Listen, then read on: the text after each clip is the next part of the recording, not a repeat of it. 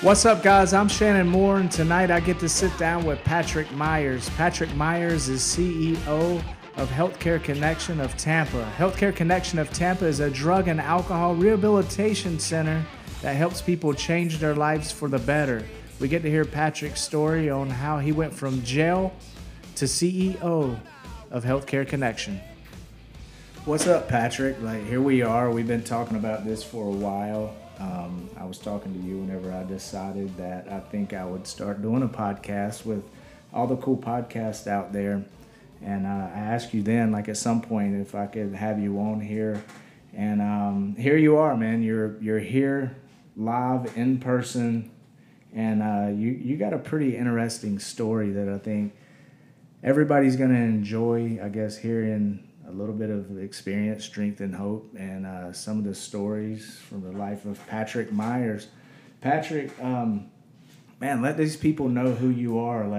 Who is Patrick Myers? That's a really good question. Just the luckiest guy to have more than he ever deserved, chances he didn't expect, friends that I always wanted. Just a lucky guy, Did the right thing after a while, and it worked out pretty well. Just got to keep doing it and seeing what comes next. So the way I met you, Patrick, obviously a lot of people, they know that I've had my dark past of drug use and substance abuse and a little bit too much partying. And whenever I finally reached out to help, I remember there was a guy that picked me up, and that guy was you. And, because I was sent, WWE, they've had a working relationship with your company, with Healthcare Connection.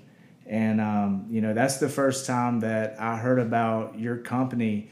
And, your company, it was, you bought your company, if that's correct. And that's because the story kind of starts with your father, who's a legend in the industry of, I guess, rehab facilities, or however you want to, I don't know the correct terminology of what you would say there, but tell us a little bit about your dad and how you ended up, I guess, becoming part of Healthcare Connection before we get into your story. All right. Well, we got to take it back a bit then. Mom and Dad got divorced when I was 4. Last time I saw Dad when I was 7. And, growing up my whole life, my mom told me stories, and, they were all pretty much, horror stories. And, I got this idea of somebody that was just crazy. And fast forward a long time, and I'm in college, and the internet's kicking, and emails are kicking. And one day I get an email from a dude saying he's my dad, and that he just wanted to see how I was doing, making sure I was okay. I have no idea how he found me. I mean, I was all the way in Texas, and he's living in Tampa. Where did you go to college at? So there's a school in Texas called Sam Houston State University. That's where you go to school if you don't get into the other big schools in Texas. It's a party school. It's I think they pretty much accept anybody who applies type school.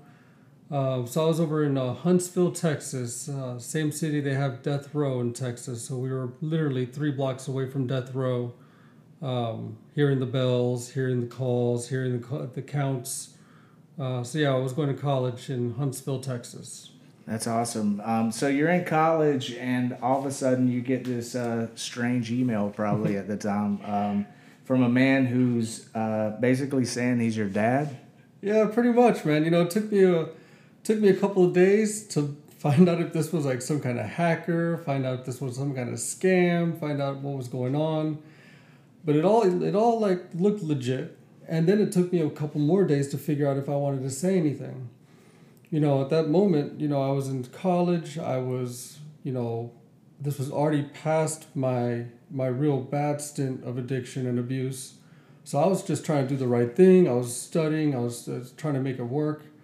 So I had to decide, if I wanted to, introduce this unknown element back into my life that I hadn't heard of or seen of in a long time. I was probably 22 at the time when all this went down.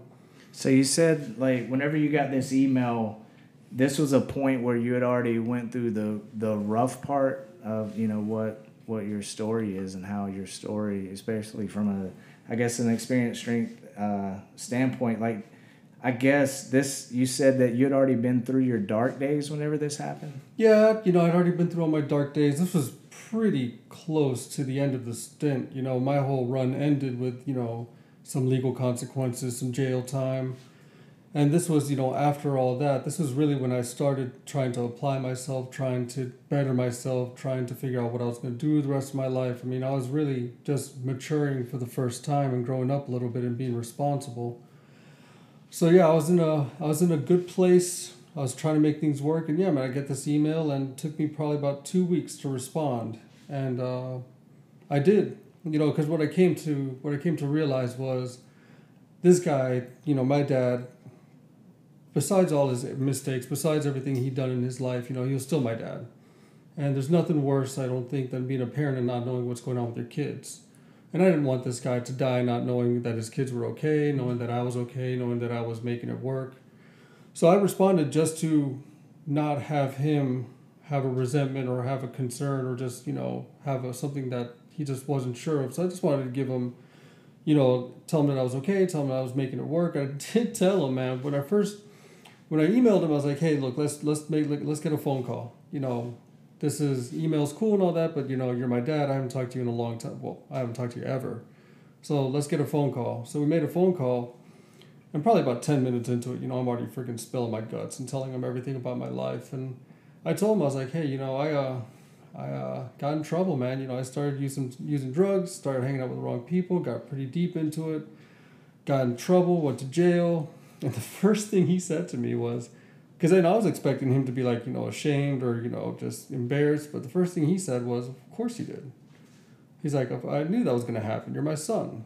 And with you talking about like getting in trouble, like that's a pretty amazing part of your story. I know, like me and you, the conversations we've had, like from the time that whenever I come into treatment myself, your story, like tell us a little bit about your story whenever you were out there and you wasn't doing too well, just for people that's listening that's had those days that maybe there's some hope for them that they can change their ways, even if they've gotten in trouble, and they can turn things around and be successful.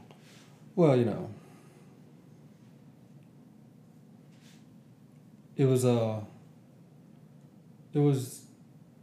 it's a tough thing to really explain because, part of it is the most fun part of my whole life, right? Because, the beginning of it, it's a blast. Total irresponsibility, total self-centeredness, total disregard for anything but yourself and just having fun and doing what you want to do. So that part was that was great. I was having the best time of my life. But that quickly changes, things start repeating themselves, friends start getting in trouble, friends start going away. So it all started really, man, I was a late bloomer. It started actually when I first went to college. This is before, this last stint I just told you about. So when I first went to college, I'd been sheltered my whole life. My mom being married to a drug addict, alcoholic, she'd always sheltered me and told me, don't drink, don't ever drink. Drinking's, your father's an alcoholic, so you sure can't drink. And I listened to her. I was like, all right, cool. Whatever. I don't really think alcohol is my thing anyway, so no sweat. But then when I went to college, I got introduced to, like weed. And then I got introduced to stimulants to help you stay up and study or just to help you stay up and have fun. And then, we started taking these things called mini-thins, which are straight ephedrine pills. And man, I really found something that I took a liking to. So, with the weed, weed, it kind of lays you back, I know, I've pretty much, ran the gauntlet on substances I shouldn't have been doing. So I guess you found yourself being the guy that likes to go as fast as possible and do as much fast as possible, right? Well, absolutely. But, the thing about weed was, smoking weed made me break the law. And, smoking weed just made me not scared to do other things. So I didn't really enjoy weed. It wasn't my deal. But weed kind of just let me get past that barrier of fear of trying to do something that's illegal, trying to do something that I know I'm not supposed to do. So once I did weed for a little bit, yeah, man, I got stuck on the stimulants, and it got pretty out of control. You know, it got out of control to the point where I didn't go to class one day an entire semester. Like, I just didn't go to class. I just stayed with my friends. We partied. When my friends decided to go study, I went and found another group of friends and hung out with them. And before you know it, I found somebody that also liked what I was into, and we started making trips to Houston literally every freaking day, which is about an hour and a half drive. And, you know, me and this one guy, we started going to the clubs in Houston, and we started going to the after-hours clubs in Houston, and we started meeting people in Houston. Before you know it, we're not going back to school. You know, we're coming down to Houston. We're staying there for 4 or 5 days. We're staying there for 2-3 weeks. We're staying there for a month or two. And we just got, you know, we got connected to some people that had been doing it before us. And for whatever reason, we all got along, and they introduced us to their people. And before you know it, we're right in the middle of it. You know, we're watching a lot of dope go around. And, you know, we're helping people get dope. And before you know it, we're hooking up people with dope. And before you know it, we're setting up deals for dope. And then we're carrying dope. And it just turned into a lifestyle. Yeah, because, I mean, if you're in college, you're trying to figure things out. You're trying to figure out, okay, like, what am I going to do with my career? Like, how am I going to make the most money? Then all of a sudden, like, you see this easy way just to capitalize on something that, you know, you don't have to put too much work or, you know, like manual labor into, I guess. And, you know, you reap those benefits immediately as cash. And before you know it, I'm sure, like, you could start affording, you know, things that you normally couldn't, and having the times, you know, the best times that you couldn't have before because you had, you know, the finances and you're around all these amazing people and the partying I could see where it gets out of control pretty quick. You know, I'll tell you, man, I remember I was sitting at my friend's house. This was a house in Houston where all of us used to hang out. It was like a flop house, you know, pretty much. But it was nice because, you know, we kept it clean, but it was just all drug addicts and drug dealers. And I was sitting at a table, and I was, you know, had my dope and was getting my dope already. And I had, you know, 4 other people at the table, and they were all doing their deal. We're all getting ready for the day. And I remember stopping everybody. I was like, all right, guys, hold up. This is the best it's ever going to get. We've got to keep doing this the rest of our lives. You know, I had decided at that moment and at that time in my life that was what I wanted to do with my life. I had no concept of, you know, repercussions or no concept of who I was hurting or who I was letting down or even, you know, the feasibility of doing something like that for a long term, you know, just for my body, for my mind, for my soul. You know, but I do remember just being so convinced that that's exactly what I wanted to do for the rest of my life. And, you know, looking back on it now, it's crazy time. You know, I look back at that now and I'm like, that's the last thing I want to do. So it's just interesting that, you know, when you're in something so deep, it can just become so real to you that it becomes your reality. It becomes what you want to do forever. But then when you get away from it for a long enough time and you got to look back, you realize that it was BS. You know, it was a fantasy that we had created and a delusion of reality. And we didn't really care who we were hurting at the time. Well, you know, something that I always think about is I think about, you know, like all the money that I've spent, like just, you know, like partying, like, and especially being in, you know, professional wrestling. Like, I was pretty fortunate to make some good money, and I was, you know, unfortunately, like, I spent a lot more than I made, you know, doing that stuff, man, like partying it up. At any point, like, and I know, like, I've talked to several people that's been in the game whenever it comes to, like, I guess, selling dope and stuff. Was there any point that you ever thought about, like, man, I'm making all this cash, like, maybe I should invest it? Like, you never hear those stories, but you hear all these stories about people making so much money and owning, you know, like, cars and houses, and then before you know it, it's gone. But, like, it just seems like everybody, you know, they want that long-term gain in that type of thing. But then, you know, before they can put the money back and stuff, they live this lifestyle. And then all of a sudden it's just all gone because they end up getting busted, they end up in prison, or they end up dead. Did you ever think about anything about like that? Like, you know, like doing it for a while, investing, and then getting out of the game? No, I was paranoid of everything. I was paranoid to put money in a bank account because I didn't want the IRS to start asking me where I started getting this money from.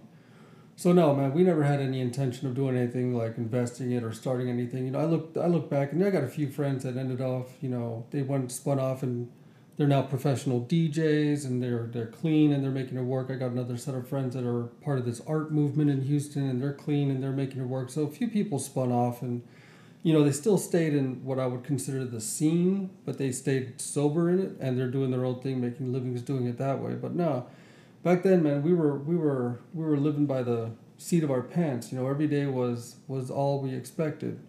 We never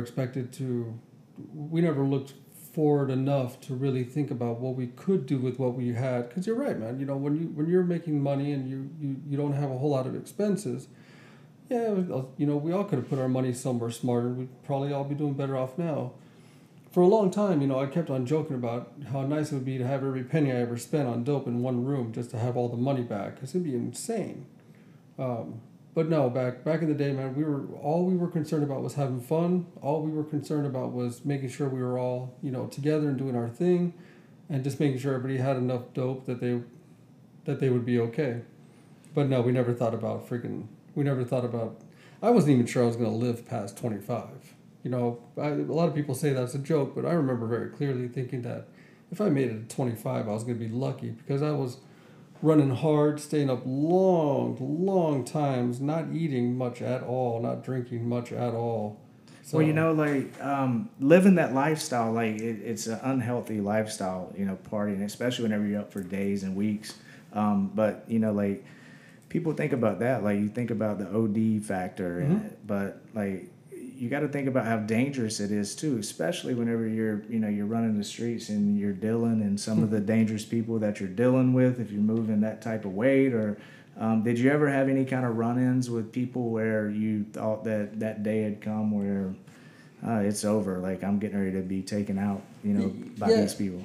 We had a couple of those, but when it all started, man, it all started pretty easy, because all my friends were just easygoing, easy people, just wanted to have fun.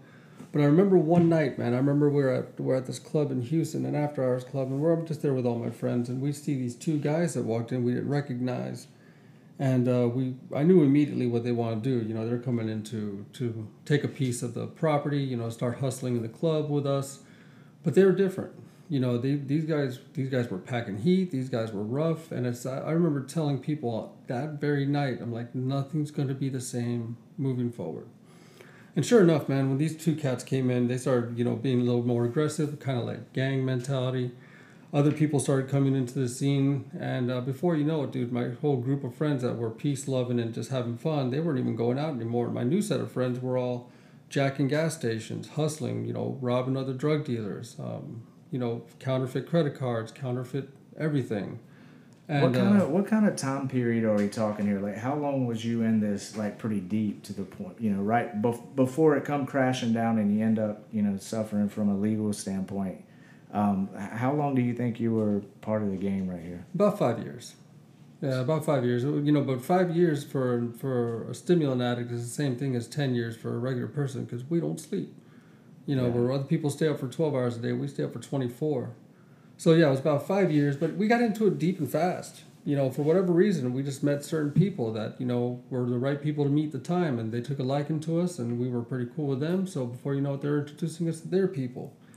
So, we got a lot deeper into it than we probably could have under normal circumstances, but, things just lined up the way they did, and we met the right people. So was there ever a moment, whenever, you're hustling, you guys are out there, you're at the clubs, where maybe you lost one of your friends or somebody close to you to the game, and, you had that thought of man, maybe I should step away from this? No, man, there was never a moment that I thought that I should step away from it, no matter how bad it got.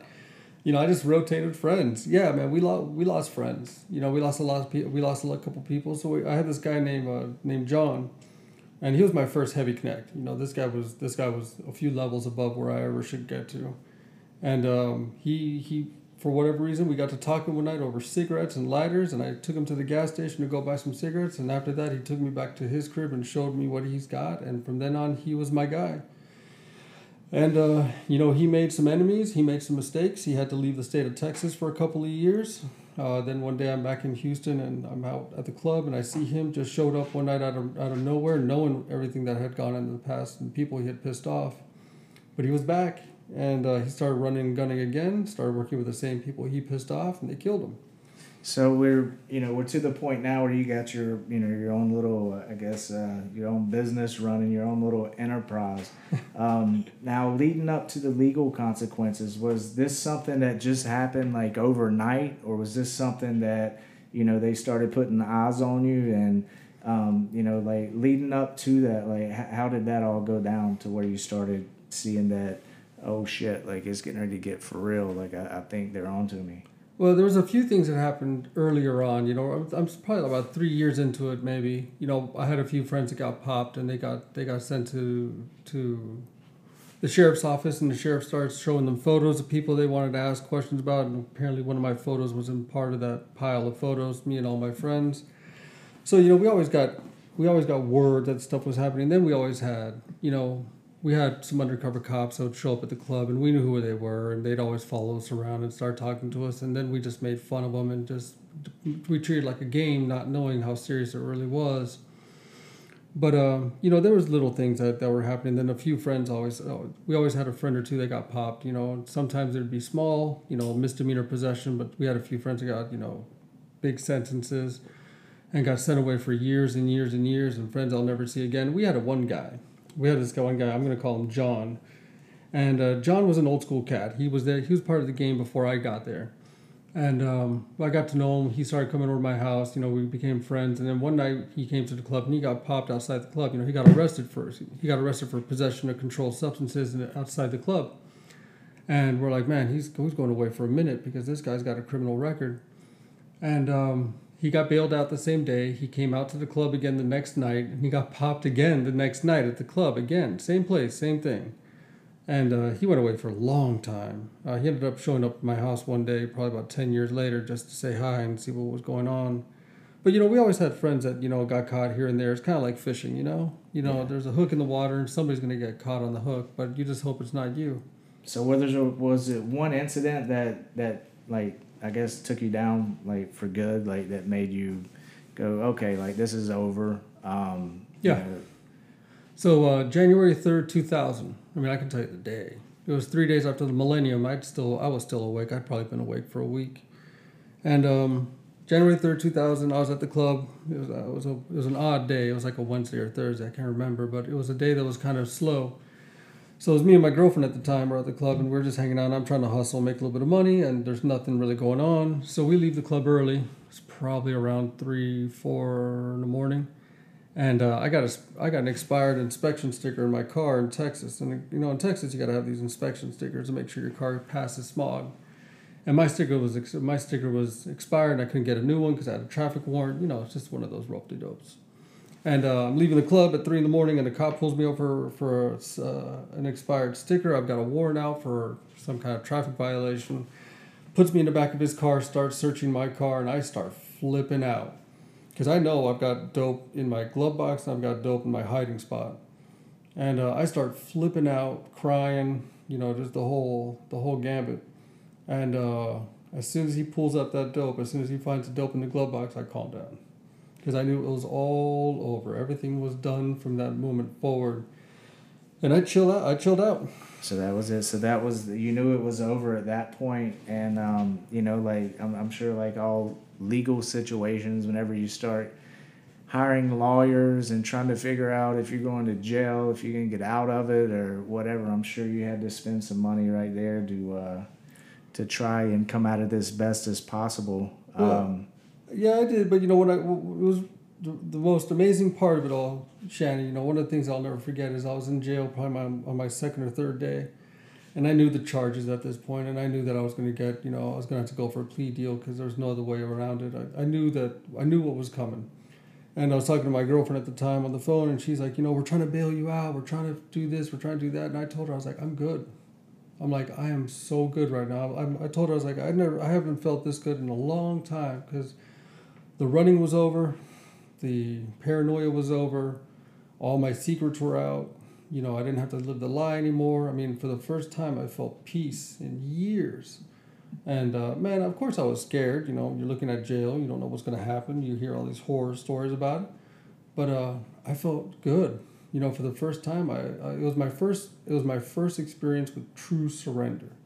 Yeah. You know, at that moment I had surrendered everything, and I was freaking relaxed. It was the best feeling I'd had in ever.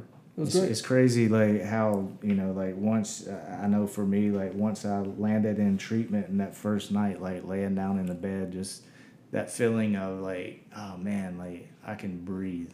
Like there's nothing, like I'm good now. Like, you know, there's nothing gonna take me out. There's nothing gonna like come get me. Nobody's gonna arrest me. Like I'm good. Yeah. I'm good right where I'm at. Like, you know, I guess that's that bottom that, you know, everybody talks about in AA, that most people have to hit before they're ready to get help or decide to change their life. It's just a big relief at that point. How long did you stay in jail? It was only 6 months. So I had a felony possession charge in the state of Texas. They have this law. I couldn't tell you what it is right now, but I used to have it memorized. It's something where you get a felony conviction, but you do misdemeanor time. So I got a felony, possession of controlled substance, got 6 months of jail, hung out in the Harris County jail system, got transferred up to another jail for a bench warrant I had, but for the most part I was in the Harris County Houston jail for 6 months, and brother, it was the best time of my life. Man, so so you know, you're in the game, you're out of the game, now you're in jail. While you're sitting in jail and like you're trying to, I guess, think about, you know, what's next for Patrick. You know, what was your plans at that point, like whenever you got out of jail? Man, it was good. You know, when I got out of jail, I just decided, you know, I'll put it two things. I thought when I got out of jail, all my boys were going to be waiting for me. You know, I thought there was going to be a big party. You know, I was going to be, you know, everybody's been waiting for this day, just like I'd been waiting for this day. And I get out of jail, and there isn't a damn person. You know, my girlfriend comes, picks me up, and she brings me back to the apartment, but there ain't a damn person. So I go out that night. No, I didn't use. I knew I wasn't going to use anything, but I went out at night just to see my friends. And brothers, some of my friends asked me where I had been. You know, so they didn't know. You know, some of your friends obviously didn't know that you had spent some time in the clink, huh? Yeah, but I was delusional. You know, it was my delusion, and the best thing was, man, my delusion got shattered. You know, once I saw that everything I knew was going to happen and all my expectations just weren't true, my delusion got shattered. And again, man, that was another level of just pure surrender. It's pretty easy to see, you know, who your friends are in situations like that. Whenever, but I don't blame them, man, because I mean they're all dope fiends and they're all freaking hustlers. You know, they don't have. I mean, I had buddies that went to jail, and I knew they were in jail, but I didn't go to visit them.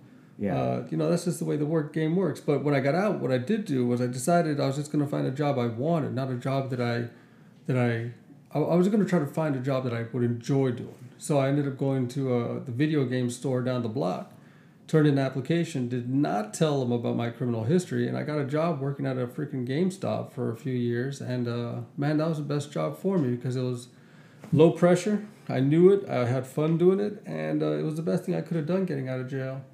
So at this point, like your mom, she's the only parent in your life. Is that correct? Yeah. Mom's it, man. Mom's the one that's been putting up with this the whole time. You know, she knew that something was going on, but she was living in complete denial, and I don't even think she knows. I mean, she doesn't even know this stuff. Like, you know, this story that I'm telling with you, she doesn't know any of this stuff. Right. And she was living in complete denial, and she knew that I'd gotten mixed up with some friends. I blamed all this on other people, and she believed it. But man, she had to put up with it. She had to help me with a lawyer because again, man, we didn't save anything. We were running wild. So she helped me with everything, and she got me out. And it was bad though, man. You know, when I come to visit the house, When I come to visit the house, she changed the door locks on me after I went home. You know, once I left the house, she'd have the key guy come over and change all the locks in the house because, I mean, I was a sketchy dude. Okay, so I guess everybody that's battling addiction, like obviously we lose perception of what's right and wrong, and I'm sure that, you know, you probably at some point were stealing from her and doing the things No, you didn't? No, never did any of that stuff, but I mean, I was sketchy. You know, Okay. I was coming to visit her at her office. She's a physician, so I'd come to Yeah. the hospital and visit her at her office in the hospital, and I'm just leaving the club. You know, okay. so Yeah. I stink like cigarettes. I'm wearing my freaking fat pants. You know, I look like an idiot, and I'm visiting my mom in her professional job. So I mean, I just did a lot of stupid stuff that she knew something was going on, and she didn't know what it was, but she was going to protect herself because again, she's already gone through this with my dad. So your mom, like, she already been through this cycle with your dad before, and then your dad you said that you just never had a relationship with him, right? Like, Oh man, he ghosted us. He just ghosted you. He bounced. Did he bounce whenever he was in his addiction? Or Yeah. He did. So he left whenever he was all messed up, and then just disappeared, vanished. And then next thing you know, like, you go through your situation, you're out of there, you're starting to rebound your life, you got a job that you like now, like you're doing stuff legit, and then you're in college. No, there's a nice little missing step there, like most of us have. So I was working all these jobs. I left a video game store, ended up working for a restaurant as a waiter, and I met this girl. And one day, man, I'd been sober for about 2 years, just being good. And this girl comes up to me and she goes, I just found this new thing. I don't know if you know anything about it. I'm like, what are you talking about? She goes, man, I just found this thing called meth. You ever heard of it? I was like, oh, man. Ooh, And dun, dun. I mean, this girl was cute. I'd always had, attracted to her. So I was trying to just, find a way to get to know her a little better. And man, this was my freaking intro. Right here was my segue to get her, become more of her friend. And I went down, introduced her to the whole world, man. And, we ended up, hanging out for a couple of days. Nothing happened. We never really kept in touch. But man, she put me right back in the path. And I went from having everything again to right back, dab, snap in the middle of it. Within 2 weeks, I was right back in with my old friends. Wow. So you get, I guess, put in jail. You feel like this thing's over. And then imagine that. Here comes a female. Man, into a guy's life and put you right back into it. That's when I learned that addiction comes at you in ways that you are not ready for. I always tell people addiction is a living animal. It's a living being. It knows where you're weak at. It knows where you're strong. It knows where to come at you where you're not expecting. It knows what you're not looking at. So man, I always tell people, treat addiction like it's a freaking wild animal hunting you. You got to have eyes everywhere. You can't ever put your gun down. You got to be ready for it. Because yeah, man, I was doing everything right. My mom and I had a good relationship. I was making a little bit of money as doing my little jobs. But man, this girl just came out of nowhere and just hit me up with an opportunity that I simply couldn't pass up at the time. So I lost everything again, man. So you went right back to the bottom again. Did you suffer legal consequences again at this point? No. See, I I decided that the best way to do this was I wasn't going to hustle anymore. But I was going to introduce all my new friends to my old friends and charge them money for the introduction, and this was going to finance my my habit, and it lasted for about 1.5 to 2 years.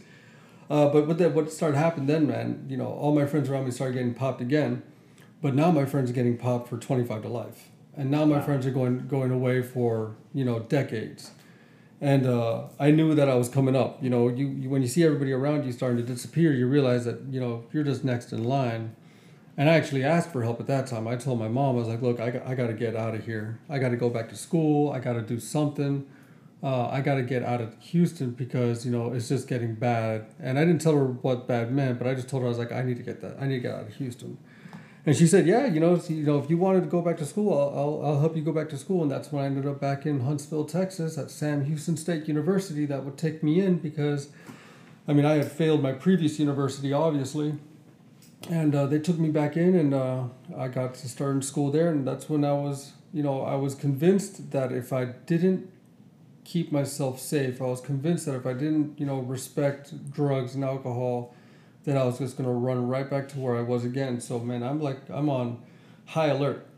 I'm in school on high alert. I'm not going out at night. I'm not drinking with my friends. I am straight up, high alert, just trying to keep myself straight and just trying to get through school and see what was going to happen. I didn't know where I was going to go to school for. I was just going to school. Was you successful at that point, like as far as staying away from it? Yeah. I had I'm not gonna lie, I probably had a couple of drinks here and there with roommates and stuff like that. I probably smoked a little weed here and there, but I never went to Houston. And if anybody's had anything hard on them, I stayed the hell away from them. And I went to school. That was a whole new experience. I went to class and I took notes. It was a good feeling. But then that's around when I got the email from Dad. So that's where Pops comes into the picture, huh? And I'm sure that was shocking, man. It had to be, but. Like everything happens for a reason, obviously, especially fast forwarding and see where you're at now. So how did that relationship with your dad start? You know, you got the email, and you know, obviously, what comes next? You wanted a phone call. Yeah, well, you know, Dad always wanted a relationship with us. Believe you know, I think he had his own struggles for so long that, you know, by the time he did get sober and by the time he did get his life together, he thought he had lost all chances of, you know, restarting a relationship with myself or my sister. So I think, you know, I think he just waited until he couldn't wait any longer. So when he did reach out, you know, he was just really craving just some kind of connection, because I think that was something that he had counted on or been praying on for a long, long time. You know, when you go through recovery, you know, you get your promises and you start asking for things. You start, you know, really praying for certain things. I think he was praying for a relationship with his family. So when we got to talking a little bit, you know, he just, you know, told me a lot about his story.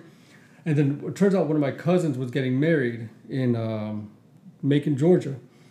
And he invited me to the wedding. It was a chance for me to get to meet a whole family I hadn't met. I mean, this is my cousins, my uncle, my aunts. I mean, I hadn't met any of these people. And it gave me a chance to meet them and also meet him in a way that, you know, was easy. You know, we're at a wedding. If everything's cool, we can hang out. If it's not cool, I can do something else. So I went to Georgia and I went to the wedding and we started hanging out. We started talking. And it was really cool, man. I saw a lot of myself in my dad. My dad explained a lot of me to me. Like, I was able to comprehend how I was, the way I was in some ways. Because I sure wasn't like mom, and I sure wasn't like my sister. So I was always the black sheep of the family. But then I met, you know, the older black sheep of the family. Yeah. And it kind of, you know, pieces started fitting together. And, you know, things that I didn't understand started making sense. So at this point, did he already have HCC already up and going? Was this already his baby that he created? Because your dad, like, he's, you know, like, in the recovery community, and like, from what I understand and everybody tells me, like, he's a legend, man. Like, he's your Hulk Hogan of I guess of that community. So he already had, you know, HCC up and going at that point. And like, how did he explain that to you, kind of what he did, what his profession was, and how he got there at that point? Yeah, and I think it was he explained it, but then I was also asking a lot of questions, because again, at this time in my life, I'm trying to get my stuff together, and all I know about my dad is he's a freaking alcoholic addict. So I asked a lot of questions. You know, I was like, hey, so what are you doing? You know, are you sober? Are you drinking? Are you doing meetings? Are you talking to a sponsor? You know, do you believe in God? You know, I'm asking all these questions that are really weird for a freaking, 20-something-year-old to ask his father when they've just met. But he understood, and he was real gracious about it, because I was kind of being a little annoying with it. But yeah, he was he had HCC opened in 1989. This was in 2000 and probably 2. So it'd been running for a minute. And you were still in Texas at this point? Yeah, I was still in Texas. I was still at school, and so what happened was, you know, one year, must have been 2003, maybe 2004. He says, "Hey, you know, you're coming up on summer break. Why don't you come over to Tampa for the summer, do an internship at my treatment facility? You know, it'll give you it'll let you make a little bit of money. It'll also give us a chance to get to know each other a little better." So he said, "Why don't you come over to Tampa, Florida for the summer?" And I was like, "Yeah, man, that sounds like a good idea. You know, I could definitely use a little bit of money, and Tampa sounds like a nice place, so let's check it out."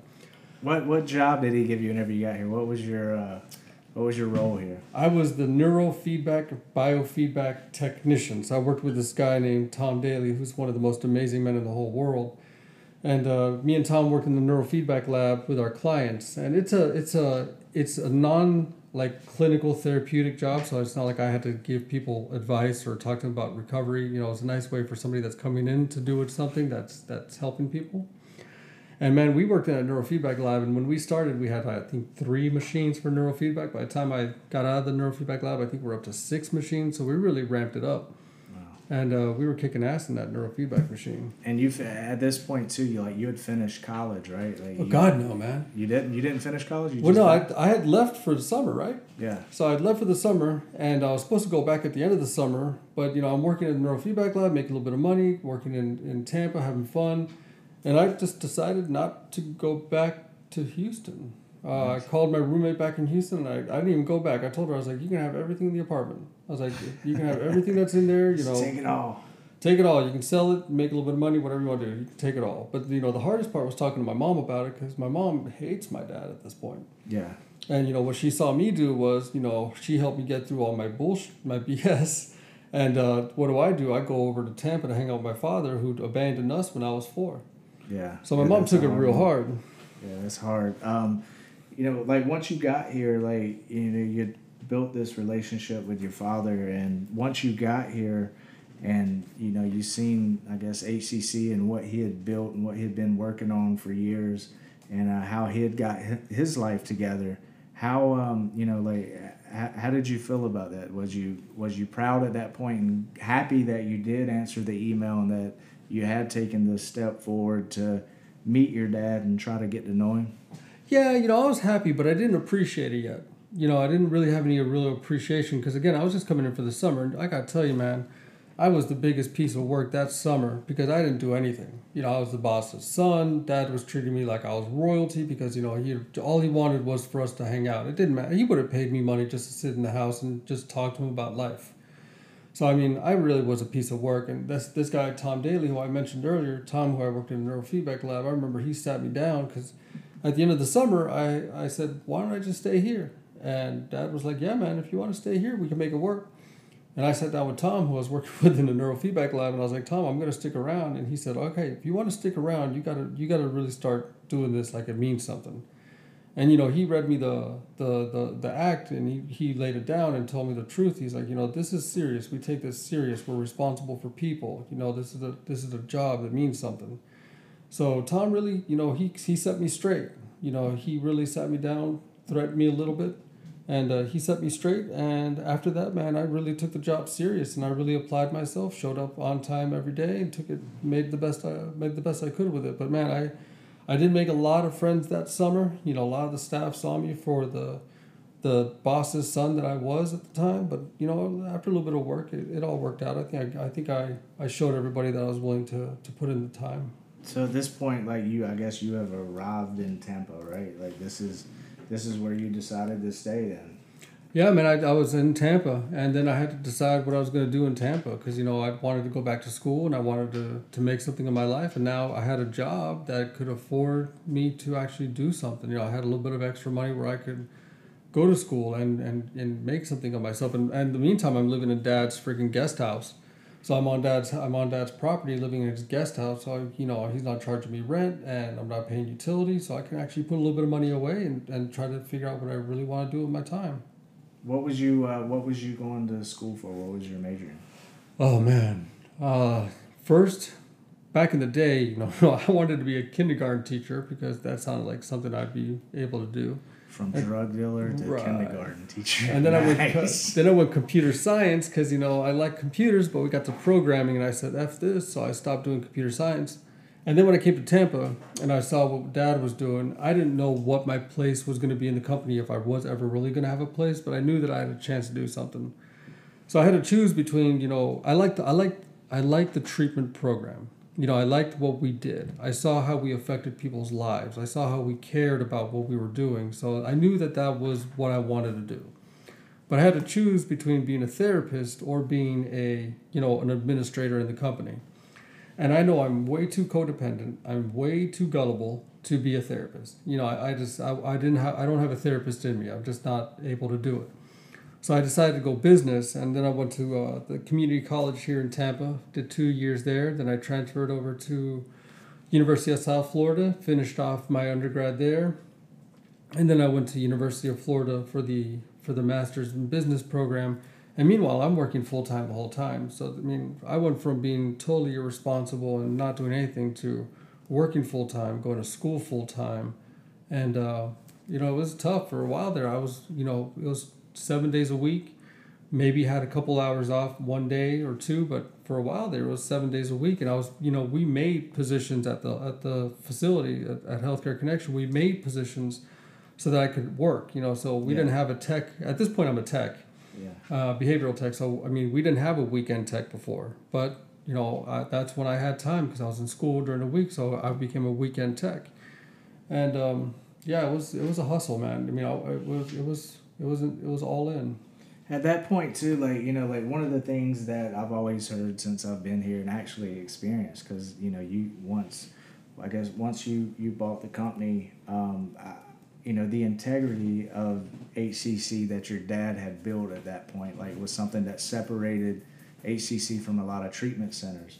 At that point, did you see that? Did you see, you know, like how much love and passion that your dad was putting into it, and just, I don't know, like from what I've heard, like your dad, like from different programs that he'd been part of, and this, like he kind of, I guess, built HCC on, you know, some different programs that had these great ways of doing things, and then that led to just the integrity of HCC being incredible. And I experienced it firsthand, like being there. Like I truly don't think that, you know, I would have been able to get sober and change my life if I wouldn't have come to HCC, just because of the family atmosphere and just feeling like, you know, everybody cared for you and wanted you. Did you feel that at that point, like your dad was building that? Yeah, yeah, absolutely. I mean, you can't be in that building for more than a few hours with Dad there without feeling his presence.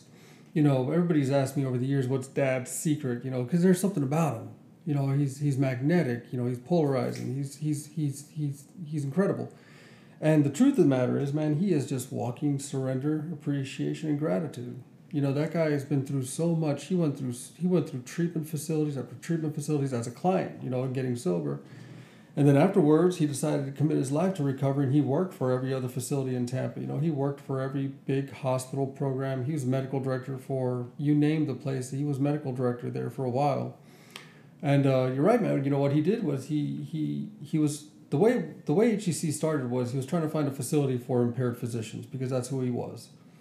So he's trying to find a place where he could send impaired physicians, and he simply couldn't find one because it didn't exist. And after beating his head on the rock for a while, a light bulb went off, and he realized a healthcare facility for impaired professionals didn't exist. So he started one. And, you know, it was really groundbreaking stuff. You know, he really became, you know, the benchmark for what to do, and he built it and grew it. And, you know, it is an incredible thing. The guy has lived quite a life. So at that point, whenever it comes to, you know, like centers, like rehab facilities, like your dad, he was the first one for, you know, like for doctors, nurses, like a professionals group. He was the first one in Tampa, or was that like? Yeah, he was the first. I mean, as far as I know, he was the first one in Tampa. Now there is another facility in Tampa that's been open 1 year longer than us, and we have a lot of respect for him. You know, Turning Point of Tampa is a great facility. I do not know the history of how they started, or if they started with impaired professionals. I know they do treat them now, but as far as I know, Dad was, you know, really groundbreaking when it comes to treating healthcare professionals, and that was his thing, man. And you know, at the prime of HCC, when HCC was really hitting its stride, I mean, we were known on the entire East Coast. You know, people in New York were bringing their docs and nurses to Tampa, Chicago. I mean, East Coast was all about Tampa, and you know, it was really an amazing thing to see. And he hustled, man. I mean, I know a lot of people that work hard. I know a lot of people that hustle, but I don't know anybody that hustles quite as much as Dad. And the other messed up part is, he has more fun doing it than anybody I'd ever seen doing anything in my entire life. Yeah. You know, he just has fun. You know, and it just works out for him. You know, we had a CEO when I started working at HCC that I got along with really well, and he was an incredible guy. His name was Jess, and I remember I was talking to Jess one day, and he's like, Patrick, you know, I'm terrified of airplanes. He's like, I won't fly anywhere. But he goes, but if your dad's on the airplane, I'm fine. Because I know that guy's walking surrender, gratitude, and appreciation, and God's got his eye on him. And I know if your dad's in that plane, we're going to be absolutely fine. And that's just people's perception of Dad. Yeah, it's true. Man, the respect that, you know, like people carry for your dad, like that's, like I've never heard, you know, like I've never heard anything bad, like whenever it comes to your dad, like everything's, and it's funny, like I actually got a story about your dad. Like, you know, I haven't spent a lot of time with your dad, you know, just a few minutes here, a few minutes there, and then he come, and whenever I was in treatment, and he talked to us, and you know, told his story, and gave us some hope. Like, he was cool though, man. Like, he was making me crack up. Like, I was laughing. And after I got out of treatment, like, for you that don't know, like, Patrick gave me the opportunity to come work for Healthcare Connection, and I as a tech, and I was at the center one day, and I was having to do a drug test on somebody, and it was a client that was just being just rude and like just having a bad day, and like I was irritated. I was a little irritated, and like I was bent over. I wasn't even looking back at the door, and your dad comes in, and he's like, "Hey, I need to use the bathroom." And I was like, "Well, you're gonna have to wait a damn minute. Like, hold on a minute." And like I looked up, and it was your dad, and he just looked at me, and he was like, "Oh, okay," like almost like he felt my pain at the moment. And then he just walked off, and I was like, "Oh shit, like that's Dave Myers." So I was like, "That's Dr. Myers. I better." So I went and I grabbed him. I was like, "Dude, I'm sorry, man. Like that just came out." And I was like, "Man, I'm irritated. Like the client's been cussing at me and everything else." But it was just funny because I was like, "Damn, man, like it's like meeting Hogan, I guess, or somebody like that, and it's like just your dad's so respected." And it's like I was like, "Man, what did I just say to him? Like, did I really just say that to Dr. Myers?" Well, the best part of Dad was, for a few years there, when he was the owner and I was even when I was CFO, and then when I became CEO, or even when I was just there, me and him we'd work together. He and I would sit in his office and we'd deal with whatever was coming our way, and we'd strategize what was going on, or we'd plan for this, we'd take care of that. And, our relationship started really building a lot better, but our relationship was based at this point on the company. That was our relationship because we didn't have the previous 20 years. It's not like he was there when I was, learning how to ride a bicycle. It's not like we can talk about when I was in junior high school. So our relationship was built around the office. And we spent a lot of time. And, people really try to talk to Dad because he's just energetic. He's magnetic. But I got to spend the entire day with him. And, I could have his, wisdom. I could have his understanding. I could have his knowledge. Like, it was there. And I could just talk to him. So our best time, my best memory of HCC is just me sitting in Dad's office with him and just dealing with whatever came our way and getting through it together and just being understanding. And he taught me a lot. He taught me about surrender. He taught me about divine order. He taught me about spirituality and spiritual principles. And, it's something I continue to try to instill in the company. I try to follow in his footsteps the best I can. There'll never be another Dave Myers, but, the foundation was already there for me. And my role is just to continue in the philosophy and continue in the practice of Healthcare Connection. Yeah. So I was just very lucky to have him there for a long time before he retired, and that was good. That was good years. So whenever like your dad, he's got this amazing company, and there was a point, I guess, where WWE, like in professional wrestling, like a lot of professional wrestlers, like it's everybody's aware of it. If you're a wrestling fan or if you follow wrestling news, it's like over the past 20 years, like we've had a lot of our guys like die from drug use or alcohol use or things relating to those substances, and there come a point where WWE, like they really started taking the wellness policy to a whole nother level and offering help to its employees and anybody that's been part of the company. And how did that come about with HCC, where you guys got linked with WWE on helping out our entertainers? Well, there's two stories I've heard. So two different people claim responsibility for bringing in WWE. But it's just basically we reach out to local entertainment, local sports, and local organizations and see if they can use our services. And since WWE is in Tampa, we just reached out to WWE and saying, hey, look, this is what we do. We work with professionals. Of course, WWE Entertainment are professionals. We do a lot of pain management. Of course, WWE professionals have a lot of pain management issues.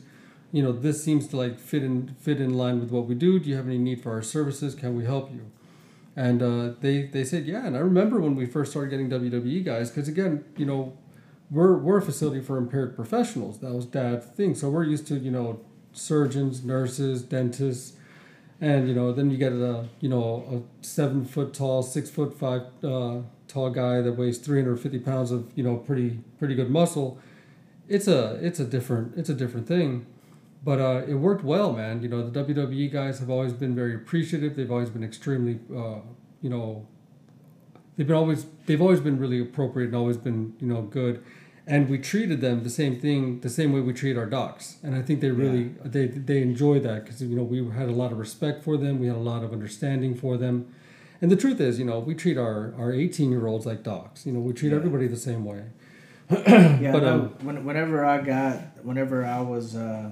Whenever WWE helped me out and put me in treatment, they sent me here.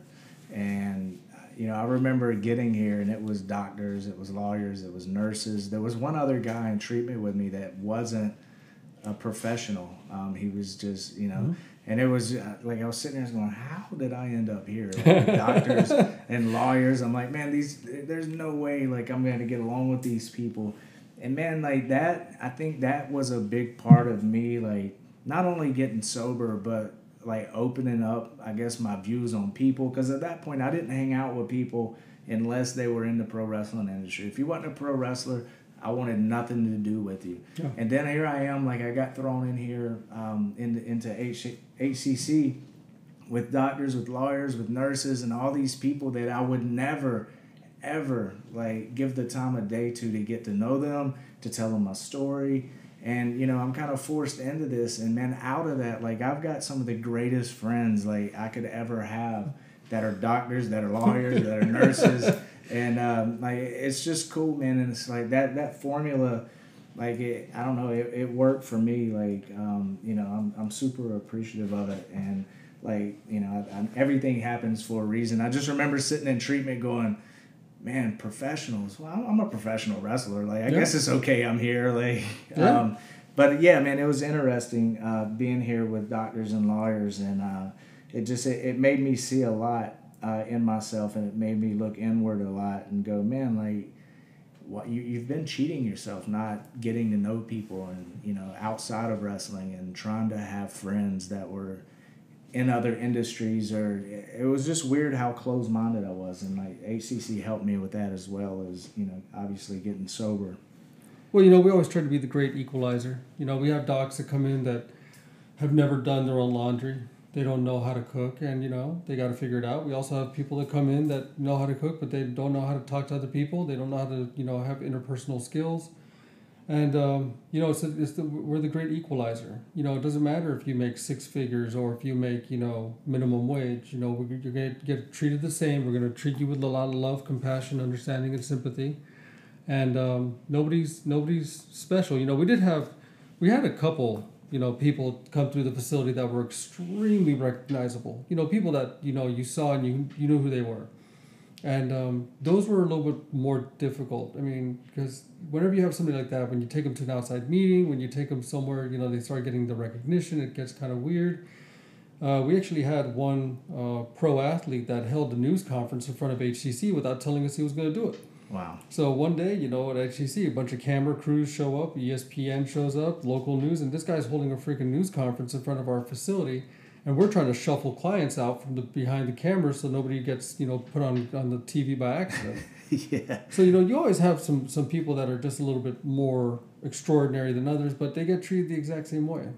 Yeah, that's and that was actually one of my questions was like, are pro wrestlers harder to deal with than most normal professionals? Lawyers, man. Lawyers. That's where it's at. Lawyers. We had a judge once, man, and this judge was having a hard time he couldn't surrender, man. He was having a hard time coming to grips with it. And this guy's writing lawsuits in group against us. And so we've had difficult everything though. We have difficult 18-year-olds, we have difficult nurses, you have difficult surgeons, you have difficult wrestlers. It really just runs the gamut. It's everything's individualized. We treat everybody different from everybody else. We keep everybody's. We just try to personalize their program. But no, wrestlers. I don't think wrestlers are more difficult than the other professionals now. Yeah, after getting out of treatment, and then once you offered me an opportunity to be part of HCC, and then like getting to work, I was really excited because I was hoping to get to work with other, wrestlers, like if they came in with issues, and that's what happened. I was fortunate enough to be able to, help some of the other guys and as they come through. And man, like that's an experience. Like, there's nothing like being part of a process like with a company that completely changes somebody's life, and it sends them home, and they can be a husband again. They can have their career back. Their kids love them again. Like that was one of the greatest things ever. Was the first time like I seen somebody successfully go home and get their life back together, and it's an incredible feeling. And like just recently, with this whole virus issue, like man, dude, this virus, like it's thrown a wrench in wrestling. It's thrown a wrench in just the entire world on Everything. How the world just, I guess, just goes, like how it moves every day. Like everything has changed, and like how's the virus, like how has this affected HCC over the last 2 months, 3 months? Oh man, it's been a wrecking ball. We're not a company that's ever strived to become a huge facility. We like staying small, we like staying private, but we also like staying affordable. So we've never been a big money making type empire, but we've always had enough to make do. We've always had enough to get through it all, and to keep taking care of people and letting people come to us that can't really afford anything else. And they find out that, even though they couldn't afford anything else, they typically had a good time with us.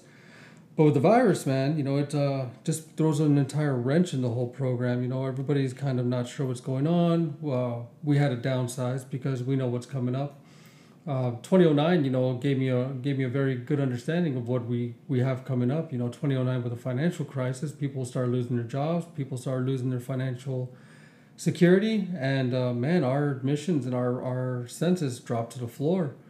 When families have only a little bit of savings saved up, and they have to decide if they're going to spend that money on rehab or food and bills, typically it's food and bills that win it out. Yeah, and that's a difficult decision. I've had to, I've been in that position. I've owned tattoo shops in the past, and there was times where I had to shut my shops down. And whenever you got to tell somebody like, hey, man, we got to downsize. It's just business, just the way it is. It's nothing personal. Like that sucks, man, and it can take a toll on you, man. It's hard to do, and this virus, like it's horrible what it's done for businesses. Having to make that decision. Well, I was real angry about it for a minute, because one of the biggest travesties was I had the best team I'd ever had. I had the crew I wanted. Because it took a few years to separate myself from some of the people that worked with Dad, and one of the things about buying the company from Dad was a lot of the people that worked there worked for Dad, and then when I bought the company, they didn't work for me. And they still had their loyalty with Dad, which is totally understandable. I get it. But I finally had the crew that I wanted. I'd been chasing a certain people, and I'd finally gotten them in, and I had the crew. And then, yeah, man, all of a sudden there's a virus out there that people are losing their jobs left and right. People are losing their jobs left and right. People are losing their health insurances. And I know what's coming up. So I had to, make some layoffs. And, I've been working with some of them for a few years. I've been working with some of them for 10 years. Yeah. And that was probably the most difficult day I've had in a long time. Yeah, that's a tough decision, like I'm one of the ones you had to call and go, hey, I got to make some cutbacks. And like, dude, it stung. Like it wasn't I wasn't angry personally at you, because I understand business, and as well as, but I think with HCC it's different. I think where a lot of people, like had those emotions really running, but it wasn't just a job. Like I think it was like just the way that this machine works, the way the HCC machine works. It's like you build these relationships with each other as far as staff goes, and also the clients, and it's this machine that you start putting your emotions into, you start putting your heart, your soul, and you become part of that machine. And then once you wake up one day and it's like, and you're not sure like if it's there or what just happened or what that is. Like, it's tough, man. And I know for you, like, I'm sure that had to affect you on a whole nother level, because it affected me like tremendously. Like, it really, like, it hurt me, and it wasn't you and your decision. It was just like, man, like, there's, I'm not going to be able to sit at the table no more with 10 clients and play spades, or, a client's not going to come to me and be honest with me about how they're feeling that day, and I might not be able to help somebody again. Yeah. So that's a tough position, man. That's a tough call to have to make. But one of the blessings of being sober and understanding how being sober works and all the things that take, it's acceptance. I had to accept the truth, which was, I didn't have a choice. I could risk everybody's job. I could risk putting myself in real legal and serious trouble by continuing as if nothing's going on, or I could just accept what was going on, be grateful for what I could keep, and surrender the rest. Yeah. And, it kept me up for a few days, because I had a feeling it was coming, because I was seeing what was happening. It reminded me of things we've been through in the past. And, but then one day, once it became evident what was going to have to happen, I was able to process it, and I was able to surrender it. And it was something I was able to do. But yeah, man, it was a brutal week, and it hasn't gotten any better. It's not like the virus has gone away. It's not like things are peachy keen. I don't think we really have any kind of idea right now what the total, fallout's going to be for all this. We don't have any clue. Right. But yeah. Where, where's your vision at now? Like, obviously you've had to adjust, you've had to reevaluate, you've had to, kind of look ahead at what you're looking at, going forward. And I think every company is, like, it's not just your company, like every company in the world, including, you see WWE, like, if you're online, like, they've had to make cutbacks, and like the way that they're structuring TV shows, like they're having to film in an empty arena. Like, so many companies now are having to, like, figure out ways that they're not only just going to exist while this virus is going on, but like in the future, like, what does this mean for the future? What changes are going to have to be made? Where do you see, your vision going with HCC from this point? Because I know we discussed that, a lot of virtual stuff, like even once the virus is over, like you really want to tap into this whole virtual era, and the way that, like, computers can be used. Like, where do you see HCC going? Well, right now we're doing outpatient therapy. We're doing some stuff, but we're mainly focusing on outpatient because it's cost effective. People that don't have a ton of resources right now, going to treatment inpatient really doesn't make a whole lot of sense. But outpatient, a lot of families can make that work even with a small budget. I'd like to get inpatient going again, but that's up to God. That's his call. I'm just here for the ride. One of the things my dad always said, he literally said this 10,000 times a day, was divine order. He's like, it's all in divine order. We're just, we just got to see what God's got in store, and that's where I'm at. I don't know what's going to be. I don't know what's going to happen. I know that I'm doing the best I can to make things work, and I'm doing what I can to help the clients that I can help. But a lot of what's going on is out of my control, and there's nothing I can do a whole lot about. When things were going down at HCC, when we were having to make changes, I had a discussion with Chris Nicely, the clinical director, and we were talking about what the options were, and then we kind of boiled it down to we either had to chase the money or we had to chase taking care of our clients, but we couldn't do both.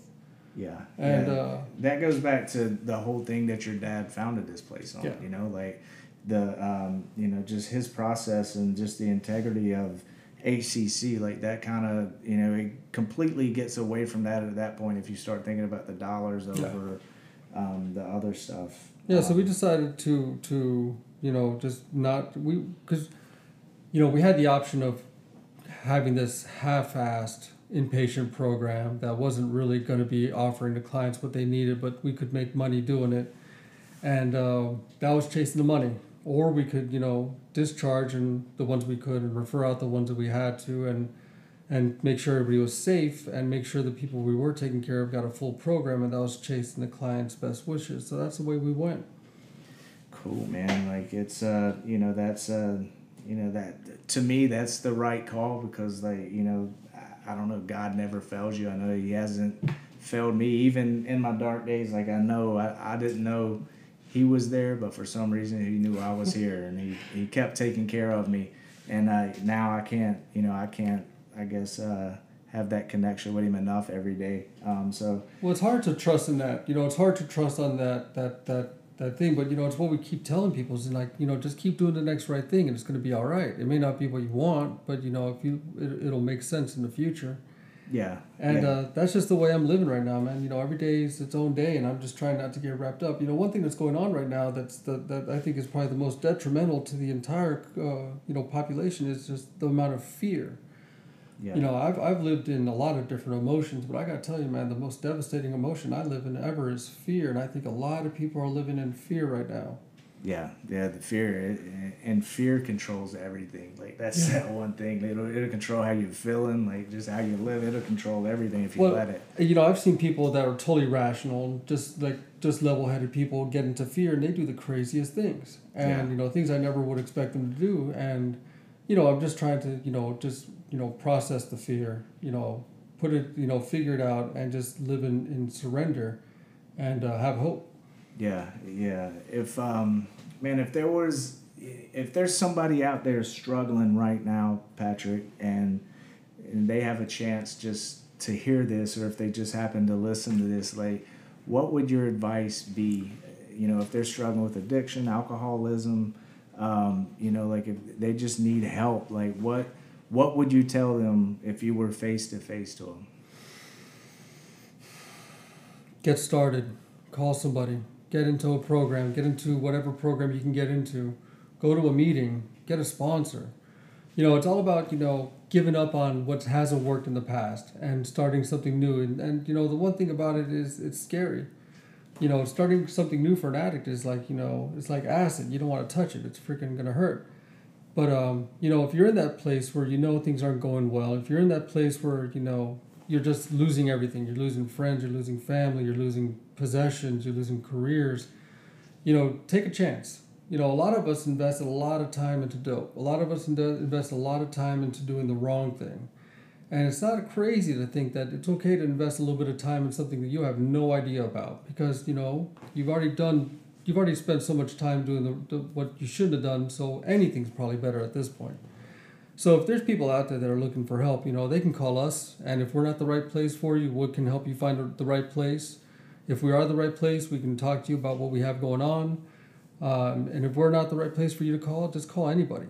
It all starts with something. It all starts with a phone call. It all starts with a conversation, but it also starts with a little bit of surrender and honesty. Talk to your best friend. Tell them that you're having a hard time. Talk to your best friend. Tell them that you're in trouble and that you need help. Now, just expect buyer's remorse. Everybody I know that, had that moment of surrender and had that window of opportunity that did open up to somebody else, regretted it 10 minutes later. I mean, that will happen. But, just accept it and just go with it and try it. I always tell people, if you don't like it in 5 years, you can go back. Give it 5 years and see what it's like. If in 5 years you don't like how it's all working out, just go back to what you're doing before. That's your choice. Cool, man. Like, yeah, it's you got to follow through. You got to reach out for help. That's something I didn't do for a good 2 years. Is like I didn't, I thought nobody knew that I needed help. Like I thought I was just like normal, and as I'm riding a bicycle to go buy dope, or like I'm just getting a DUI for hitting a so-called pothole, which obviously my whole front tire and suspension fell out from underneath my car, so it wasn't just a pothole, and I ended up in jail. Like, man, like if your life is just spinning out of control and you think that you need help, you probably need help. So, well, Shannon, where do you think you'd be right now if you hadn't gone to HCC? Like, where do you think you'd be at today if you hadn't gotten the help when you got it? If I wouldn't have got help, called for help whenever I did, I would be in prison for the rest of my life, or I would be dead. One of the two. Like, without one doubt, without a question, like, one of those two would be what I would be facing right now. I think I agree, man. I think that's, we always say addiction ends in one of three places, right? The morgue, prison, or the hospital. Yeah. There's no other way around it. Yeah, it's like I'm grateful. I'm grateful. When I called for help, I actually called Road Dogg, and Brian. Like he's whenever I called him for help, like WWE had me in treatment within 24 hours, And like I can't thank WWE enough for sending me to HCC. Their wellness program is phenomenal. Like the way that they treat employees within the company and get them help whenever they need to tackle these issues. Like the company's is phenomenal from that standpoint. Like I can't thank them enough, and I can't thank HCC enough, because HCC, man, it introduced me to a way of living that, like completely changed not only my life, and it stopped my drug use, but it gave me a reason to wake up every day. Like whenever I wake up every day, I wake up with purpose, and that's what HCC taught me. So if you're out there and you need help, Patrick, what is there a phone number?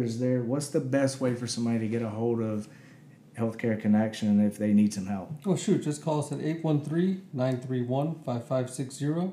And, man, we'll be more than happy to talk to you. Like I said, we may not be the right place, but we sure as hell can get you on the right road. So if you need help, call that number, get a hold of him, change your life. Contact Patrick, get a hold of him. Do it! Healthcare Connection of Tampa. Patrick, dude, I'm so glad we got to sit down and we got to chat. We could sit here for 2 hours, but we only got an hour to upload. Maybe we'll do part 2 and get into some other things. We can always talk politics and all that craziness, because I'm sure everybody's politics, business, just a lot of other nonsense. But I just wanted people to understand, like, where Patrick Myers come from, where he's at today, how he's helped people. And dude, I can't appreciate you enough. Like, I'm grateful for you. I'm grateful to have you as a friend. And I'm grateful for the company that, your dad and yourself has built. It saved my life, and I'm truly grateful for you. Well, I appreciate it, Shannon. It's always been nice knowing you. I still remember the day we met, and I knew a couple days later that you and I were going to be friends for a long time. So no, man, it's always been a pleasure meeting you, knowing you, watching you grow, watching you change. And yeah, you're right. The WWE has taken care of their guys. Doesn't matter if they're current, if they haven't wrestled forever. WWE's always had their staff's best interest in mind. It's been an amazing program to watch. Cool. Appreciate it, Patrick. Thank you for coming in, and I'll catch you guys on the next episode. See ya.